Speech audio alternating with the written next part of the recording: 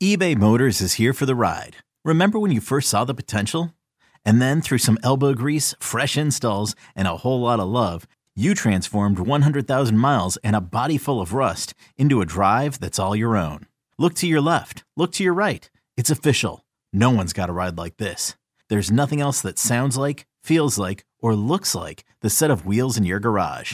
With over 122 million parts, you can make sure your number one ride or die stays running smoothly. So there's no limit to how far you can take it. Brake kits, turbochargers, engines, exhaust kits, roof racks, LED headlights, bumpers, whatever your baby needs, eBay Motors has it. And with eBay Guaranteed Fit, it's guaranteed to fit your ride the first time, every time, or your money back. Plus at these prices, well, you're burning rubber, not cash. Keep your ride or die alive at ebaymotors.com. Eligible items only. Exclusions apply. You could spend the weekend doing the same old whatever, or you could conquer the weekend in the all-new Hyundai Santa Fe. Visit HyundaiUSA.com for more details. Hyundai, there's joy in every journey. All right, and let's transition into football. The team on the field with the question maybe you can answer, maybe you don't want to. When the stadium and in Arlington Heights opens, will Justin Fields be the quarterback of the Bears? Yeah, we saw, I'm using this 2027 ballpark. So that would be his 7th NFL season. It would have mean he earned a second contract. It would have mean he is well into that second contract at that point. Stalling, delaying, trying not to give an answer. I say yes. I'll say yes, but I think that it's too early to rile the masses up. Yeah, it's fun to consider the possibilities. I also thought it was interesting. He may stick around just so he can play in a stadium with a roof because apparently he doesn't like bare weather. He's been vocal. Like he was on the Pardon My Take podcast saying, I hope this stadium has a dome. I can't wait to get in a dome. So, on the record, Justin Fields has said that bare weather isn't for him. So as it pertains to Justin Fields, Dan, this is the silly season. So we are going to hear a lot from people who believe whether they're being fed information legitimately, whether they're being fed information intentionally to mislead. But there's going to be a school of thought. Hey, the Bears have the number 1 overall pick. They can trade that and because they have a quarterback, or they can trade their quarterback and use the number 1 pick on Bryce Young, Will Levis, or C.J. Stroud. First of all, before we get to some of the specific analysts who are suggesting such a thing, overall, how would you term what's happened this week? Because we have heard it from more than one source, this idea. Well, look, that's why I said that the Bears were made for this offseason, because it generates conversation, it generates debate, it generates different trains of thoughts on what could happen in direction A and what could happen in direction B. I've had some really interesting phone calls myself in the last 10 days that, like you take a bunch of notes and you put them in the sifter and you kind of try to filter through stuff that is speculative versus stuff that is just kind of philosophical versus stuff that is actual rooted in reality fact. And it's all blended together in a stew at this time of year, as you know, David, and it gets really confusing trying to separate one from another. And so my personal rule is you just kind of use stuff in the back of your head and you don't report anything as gospel until you know it's absolutely gospel. So some of these things that come out as, one general manager wouldn't be surprised if Justin Fields was no longer a Bear. Well, there's 32 of them in the league. Until I've got 28 of them telling me, oh yeah, they're trading them, I'm not going to jump on my bicycle and start throwing newspapers on the driveways of everybody in my neighborhood.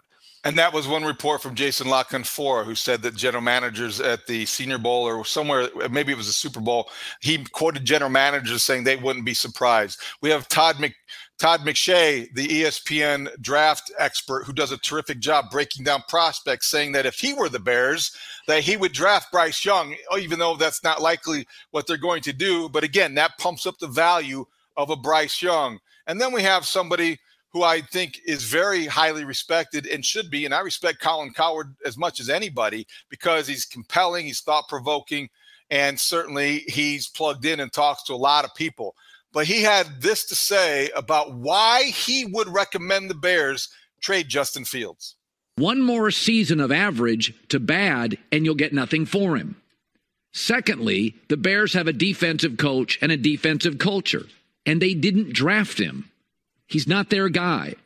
Third, Chicago probably won't have the number one pick for a while. I don't think they'll be good, but you're not going to be in this territory again. Use the opportunity.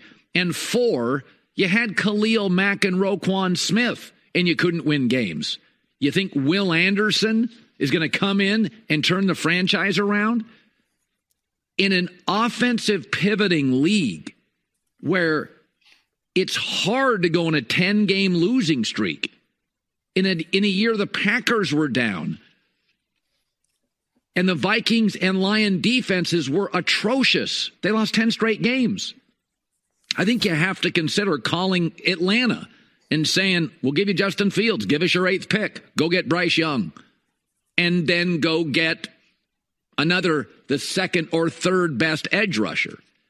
I like Justin Fields, but I've never, ever thought he was Trevor Lawrence. I don't think he's close to Caleb Williams or Drake May. I don't think he's an Andrew Luck. I don't think he's a guy that can succeed if the circumstances aren't great. He's more Trey Lance. He'll work if he gets the right stuff. A lot there, David.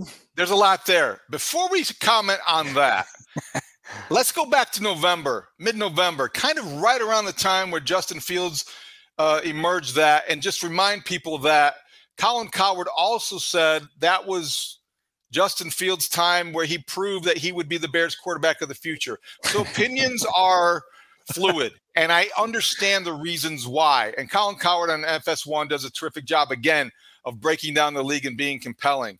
But Dan, I don't know if I buy a lot of what he said, because the Will Anderson thing is, when Khalil Mack came to the Bears, he did make an impact on a team that did have a Super Bowl caliber defense. Yeah. So you can get that guy, the right guy, to make that kind of special immediate impact. Micah Parsons is another, if he's their Micah Parsons. So I think it's amusing, it's interesting, but I have to control myself and pace myself, because I went on a little mini rant Thursday morning on the Mully and Haw show, and Mully told me that, hey, it's only February 16th. So as much as I declared that this is enough of the trade Justin Fields stuff, we got 70 days. A long way to go. Yeah. Long way to go. 70 days until draft night, or somewhere around there. It may be an even 70 days, to be honest with you. And so we look at this, and first of all, I like the hinting by Colin Cowherd of a reunion in Atlanta. Ryan Pace engineering a trade with his bosses to reunite with Justin Fields, right? Wouldn't that be sweet theater? Well, and they have a roof in that stadium, so of course he wants to play indoors. Yeah. So there you have that. The other part of this argument that I shoot down immediately is, if he has another average year, you get nothing for him. Well, you know what else you get nothing for? If you trade him away and your next quarterback isn't any good and Justin becomes something. And right now you're on a track where you've seen enough out of Justin Fields to believe that he has the potential to be a long-term difference-making starter. And so to pull the cord on that now sort of defeats the purpose of what you're trying to get done. Now, I do understand the argument of those who say you're not going to be picking at number one often. And so when you're at number one, you better understand the luxury you have and the flexibility you have, and you better consider everything. So I'm cool with Ryan Poles considering all this, for him going to Indy in a couple of weeks and vetting that quarterback class as deeply as he wants to vet it. Like, you have to do all these things and do all this homework. But ultimately right now, I've been beating the stay the course drum for a long time on the Justin Fields topic, and I think the Bears will. I think the Bears will. Yeah. Those are your words. See it through. You got me going there during the season. I was like, okay, this makes a lot of sense, and I would see it through, if for no other reason that you have an opportunity to use that pick to multiply.